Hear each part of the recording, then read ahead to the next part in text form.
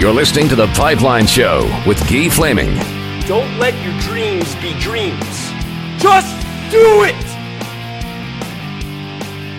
Welcome back to The Pipeline Show. We go to our CHL Insider segment, brought to you by our good friends at the store next door out in Yarmouth, Nova Scotia, collecting broken hockey sticks from wherever they can get them. If you've got a group that wants to get together and collect 2, 3, 4, or 500 sticks, ship them out there. They'll pay for it.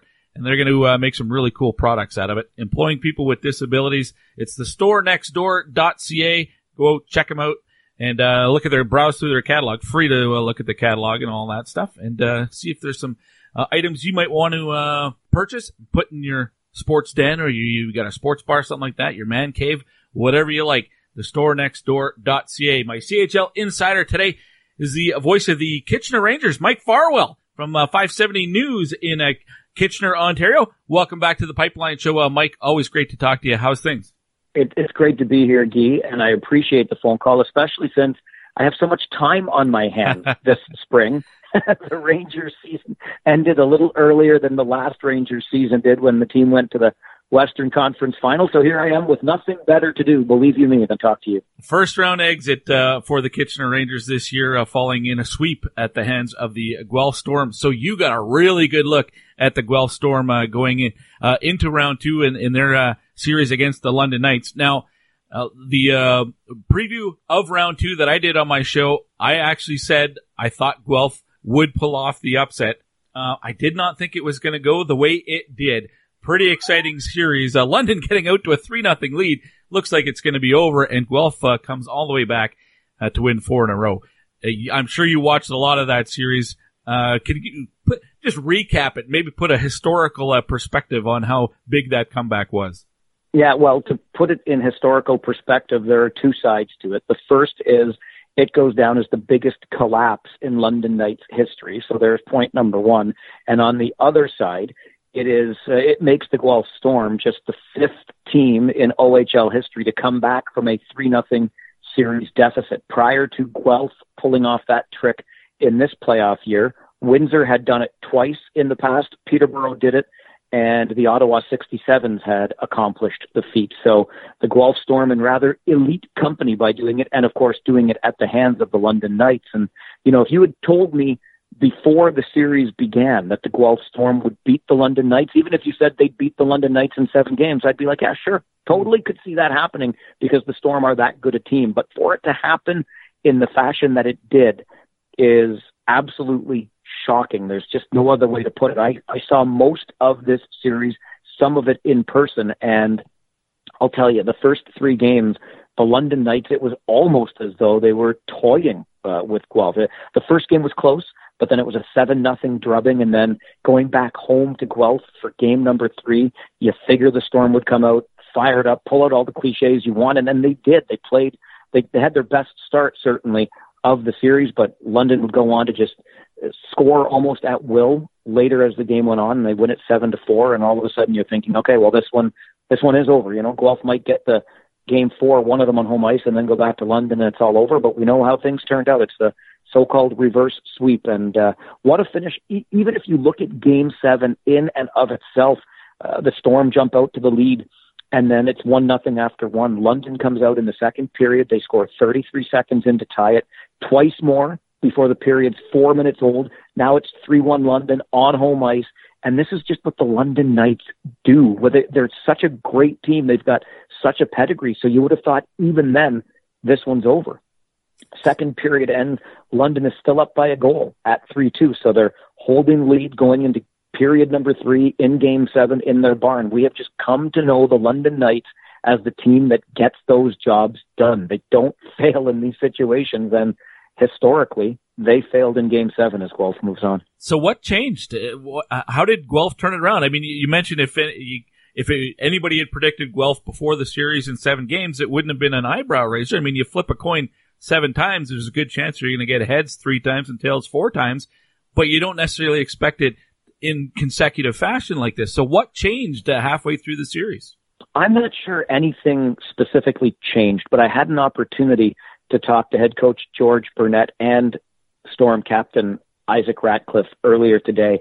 And you kind of, I think it would be fair to say you got the answers you expected. But the interesting thing about George is he's been here before. He was down with the Belleville Bulls 3-0 in the OHL final to the Kitchener Rangers of all teams in 2008. I remember the series well. I covered it. That's when I first got to know George really well. And he brought the Bulls back to 3-3, forcing a Game 7. Now, the Rangers did win that Game 7 and the OHL championship.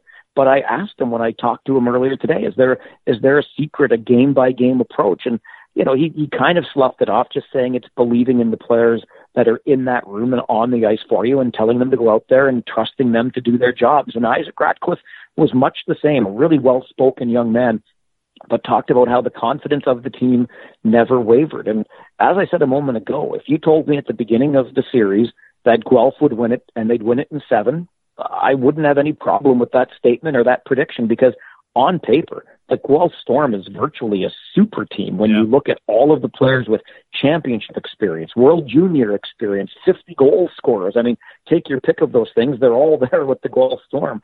So it was just a matter of, you know, that game-by-game approach, but it had to be something along the lines of the Storm just playing the very best hockey they could. And maybe, just maybe, the London Knights thought they had this one in the bag, and before they realized it wasn't in the bag, it was too late. All right, well, we got to preview the 2 conference finals, but just touching on the London Knights for a second, I mean, for people who don't follow the OHL as closely as obviously you do, the Knights are, I think it's fair to say, probably have the biggest fan base. I think they have the most followers in the CHL of all the teams. They're very much the New York Yankees of the OHL, and the New England Patriots. So they've got a lot of supporters, but they're probably the most hated team in the league as well.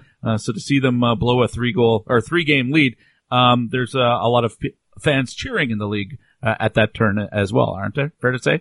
You are absolutely right in everything you just said. And look, London gets the reputation as being the most hated because they win. Everybody, you know, listen, I'll tell you right now, I don't like the New England Patriots and I don't like the New York Yankees. So there you go, as this sports fan from afar, and essentially for those reasons. So of course, that's why London gets most of the hate tweets that are out there. And I can tell you, I tweeted at the end of the game last night, not yet knowing the historical precedence of it being the biggest collapse in London Knights history, but I said that the London Knights just did the most un-London thing ever, because we've grown so accustomed in this league to watching the London Knights just roll. They just keep doing it back to back to back. Memorial Cup appearances, division championships. I mean, I could go on and on.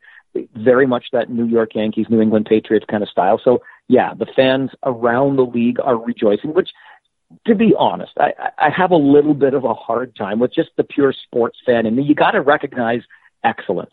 And you can say all you want about how fans, all the conspiracy theories that are out there about how this is being done, how it's accomplished, but it was the Niagara Ice Dogs that were handed sanctions this year, not the London Knights. Everything seems to be above board. I think you got to give Dale Hunter, who will, by the way, coach next year's World Junior team for Team Canada, you got to give him a boatload of credit about how he coaches this team, how he manages his players, and you have to recognize the success that is there. So sure, as fans of other teams, you're going to love to hate the Knights, but you really got to hand it to them for what they have accomplished, the consistency that they have played with in a game that we all know is so cyclical at this level. Yeah. Somehow, some way, the London Knights just keep doing what they do. And yep, fans of other teams are enjoying it right now, but the pure sports fan in me feels a little bad about that, because they just get the bad rap because they're so good. Well, when one of the perennial favorites isn't around anymore, that means somebody else is in for maybe a rare opportunity. That would be the Saginaw Spirit. That's the matchup, Guelph and Saginaw in the Western Conference final for the OHL. Size up that matchup for me. I kind of like the way the Saginaw Spirit have approached this season. They were going along. They were kind of a preseason darling coming into the 18-19 campaign. Even their previous head coach, because that's part of the story here in Saginaw, but Troy Smith was an early pick as a potential coach of the year candidate, because the team had the right pieces, and even if it didn't make it all the way this year, that the thinking was that they're in position in this junior hockey cycle to be there a year from now. Well, what happens is, I guess General Manager Dave Drinkel decided we've got more than we're showing right now, because even with his team They were hovering around 500. I think it was a couple of games above. Right there in the mix of things, certainly not out of the picture, but he fired his coach.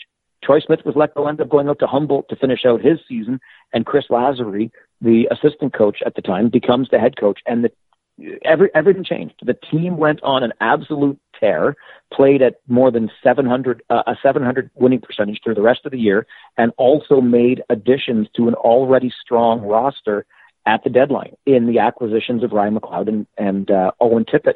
So guys with, again, NHL contracts, championship experience, you can keep running down the list, and a very good team got very much better at the trade deadline. So I really like the way the story has gone for the Saginaw Spirit, and now being in the conference final, they find themselves further in the playoffs than they have been at any time in their franchise's history. So it's a pretty special thing, and it's a pretty bold thing when you consider that you made the moves that Dave Drinkle, the GM, did at the time that he made them. Again, there was nothing seemingly wrong from the outside looking in, but he thought, we can do more, we can be better, and he's made his team that way. So there's no question that they have earned their spot here. They knocked off the former Western Conference champs in the second round of the playoffs in knocking off the Sault Ste. Marie Greyhounds in 6, and now they face a team in Guelph that we've already talked about rather extensively that is loaded for bear and has its sights set on Memorial Cup or bust. So the West Final, to me, looks like it's going to be money here in the OHL. Well, the Spirit have home ice advantage. Outside of that, is there an advantage for either club when you're comparing them, goaltender against goaltender, defenseman against defenseman, and key forwards against the other team's key forwards? Is there an edge that you give to either team, or is this a coin flip too? I want to keep giving the edge to the opposition of Guelph in goaltending because Anthony Popovich is a guy that's been sort of battered around as the weak link with the Guelph Storm. But you know what? Every time you watch him, he just wants to prove you wrong. And I'll go back to the Guelph-London series, and in games 2 and 3, particularly game 3, I was kind of cringing thinking, okay, here's the Anthony Popovich now being exploited a little bit against some very good London forwards. But what ends up happening? Guelph comes all the way back, and Anthony Popovich was making the saves he needed to make and then some. So I would still say in this West Final, Ivan Prospatov, the goaltender for the Saginaw Spirit, I would give the edge to. And by the way, if you haven't seen, if nobody has, just Google Ivan Prospatov celebrations. Yeah. When he is awarded the star, he comes out, does the cartwheels. He's having fun out there. But other than that, I really like the way these two teams match up in terms of size, because they can both play heavy games. It will be a physical series, but also the fact that their fourth lines would be the envy of a second line for most other teams in this Western Conference. That's why they are where they are. The depth is absolutely there, and I think it's going to be fun. And then the fourth line, the last in-person viewing I had of the Saginaw Spirit, is a big bruising line, but it's also got some hands attached to it. Both of these teams can roll 4 lines at you. They're big, and they're going to be fun. High-scoring affair? Do you think it's a long series as well? I would absolutely think it's a long series. If it doesn't go a minimum of 6 games, I would be very surprised by that. And yeah, with this kind of firepower, you look at what Guelph had to do to get through the London Knights with the goals they were putting up in the final 4 games to get through it. And the Saginaw Spirit as well. I think you're going to see a lot of 5, 6, even 7 goal games in this one. You might see a bunch of 6-4s or something like that. I don't think I'll put this one on the line for you right now, Guy. If there's a 2-1 game in this series, I'll be stunned. All right. The other series going on, the Eastern Conference Final, everybody expected the Ottawa 67s to be there. They are, and it's the Oshawa Generals knocking off the Niagara Ice Dogs in the last round in a 6-game series. Can the Generals keep it going, or are the heavy favorites here, the Ottawa 67s, still the team to beat? There's no question in my mind that the Ottawa 67s would be the favorites and maybe even the heavy favorites at this point. They have not yet lost a playoff game, sweeping both of their first 2 rounds. And of course, they were the team that finished the regular season with the most points. But this Oshawa team is a really interesting story. That round 2 victory over the Niagara Ice Dog came at the expense, really, of the Ice Dogs' future. Much like the Guelph Storm in the Western Conference, the Niagara Ice Dogs went out this year and they pushed all their chips in early in the season. It was back in November when they made a trade with the Kingston Frontenacs to get Jason Robertson, who's a Dallas Stars prospect, I'm pretty sure. But leading scorer, goes on to win the scoring title in the league this year. And then they made a bunch more moves when the trade deadline came around, including grabbing a couple of studs in Studnicka and Jack Studnicka and Matt Broussard from the Oshawa Generals of all teams. So Oshawa seems to be in sell mode while the Niagara Ice Dogs are buying some of their best assets. And it was much like in Guelph this year. It was an all or nothing kind of season for the Ice Dogs, and they lose in 6 to Oshawa in round 2. One of the key pieces in all of that was Kyle Kaiser in goal for the Generals. He is easily top 5, maybe now pushing himself into top 3 conversation of goaltenders in the OHL this season, and he's a huge reason why they're there. But I was speaking with Generals captain Kyle McLean earlier today about playing some of his former teammates and the emotions going through that. But I think without Kyle letting on too much, this was a pretty special feeling for those Generals players to be up against the team, some of the, not only their friends, but some of the best players they had on their roster, and beating them as a team to move on to this final against Ottawa. And from the 67's perspective, I spoke with Coach Andre Tourigny to ask him about sort of keeping this team, his Ottawa team, motivated. I mean, you haven't lost yet. You're going through the league like a buzzsaw. What buttons are you pushing? And he says the key is a short memory. It just, every time I go out there with the team, it's like, this is a new game. Here's what you have to do to win this game. They're not supposed to be thinking about anything they've done to date. So, as I said, I think Ottawa is by far the favorite in this series, but with Kyle Kaiser in goal and a team now that's really believing in itself after knocking off a strong Niagara team, it should be a fun series in the East as well. Is there one particular thing that you're looking for from Oshawa that they might be able to exploit against Ottawa? I mean, there's not a lot of holes in the 67s, but is there something, like a matchup that you're thinking, well, that maybe they can exploit that somehow? Nope.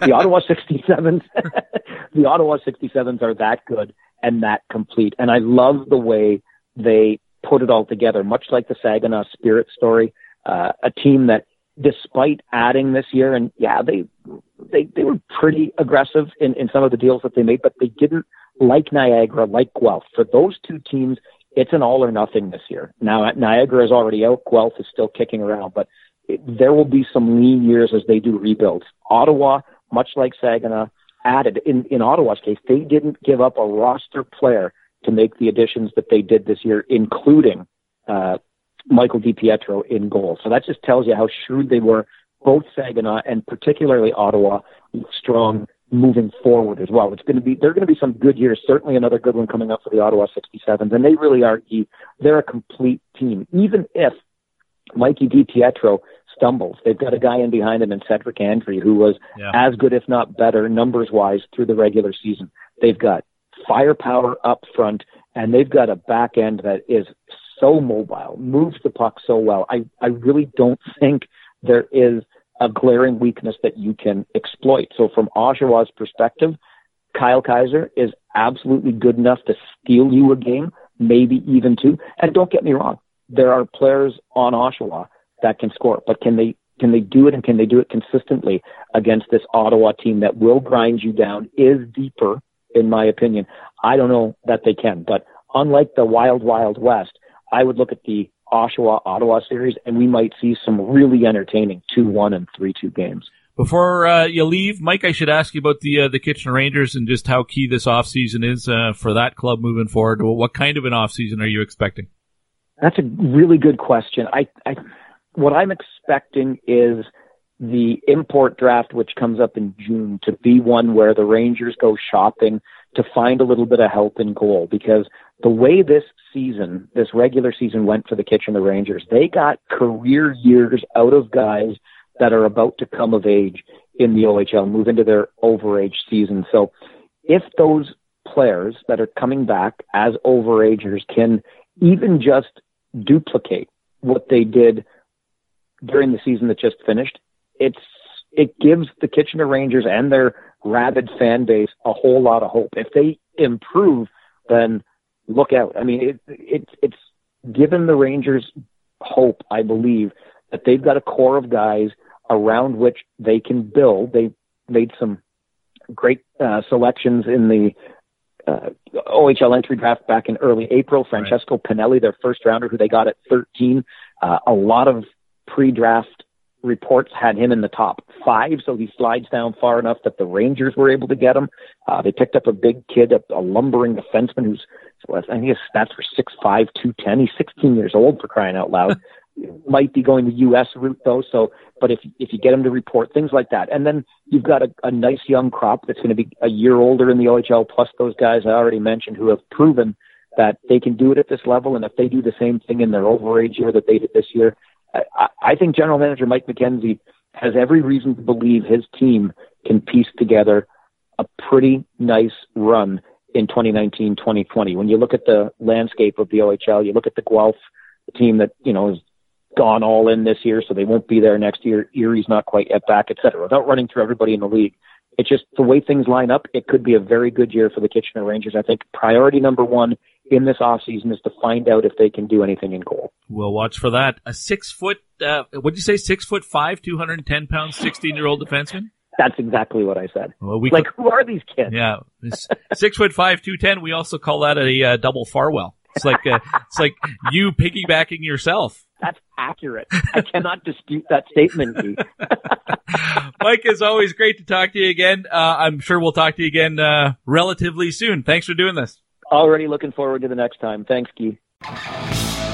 Farwell's the best. Always a great analyst, of course, and now doing the play-by-play for the Rangers, but a fun guy to talk to. I first met him in person in 2014 at the Memorial Cup. I think that was the first time I met him in person. Might have been, would he have come to a Memorial Cup like in Saskatoon before that? Maybe he did. That might have been where I met him the first time. I don't remember where it was, but he's a fun guy to talk to, and obviously really intelligent and knowledgeable about the sport, but he's got a sense of humor too.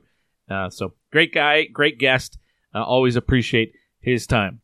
Up next on the Pipeline Show, we look ahead to the WHL Conference Finals. You got Edmonton in Prince Albert, Spokane on the road in Vancouver. Both of those series start tonight.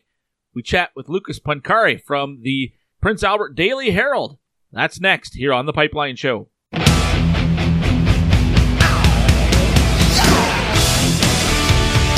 And Doc will get back to it. Doc at his blue line. Comes to center, ducks around Leeson. In over the line on the wing, trying to go wide around. Pahal gets in front, shoots, and scores! Oh, let's go! Kirby Doc puts hand to the ear as if to listen for the boos from the crowd here at the Art Hauser Center. But what a brilliant individual effort by Kirby Doc. And the Blades have opened the scoring in Game 2 in Prince Albert. I'm Kirby Doc of the Saskatoon Blades, and this is the Pipeline Show.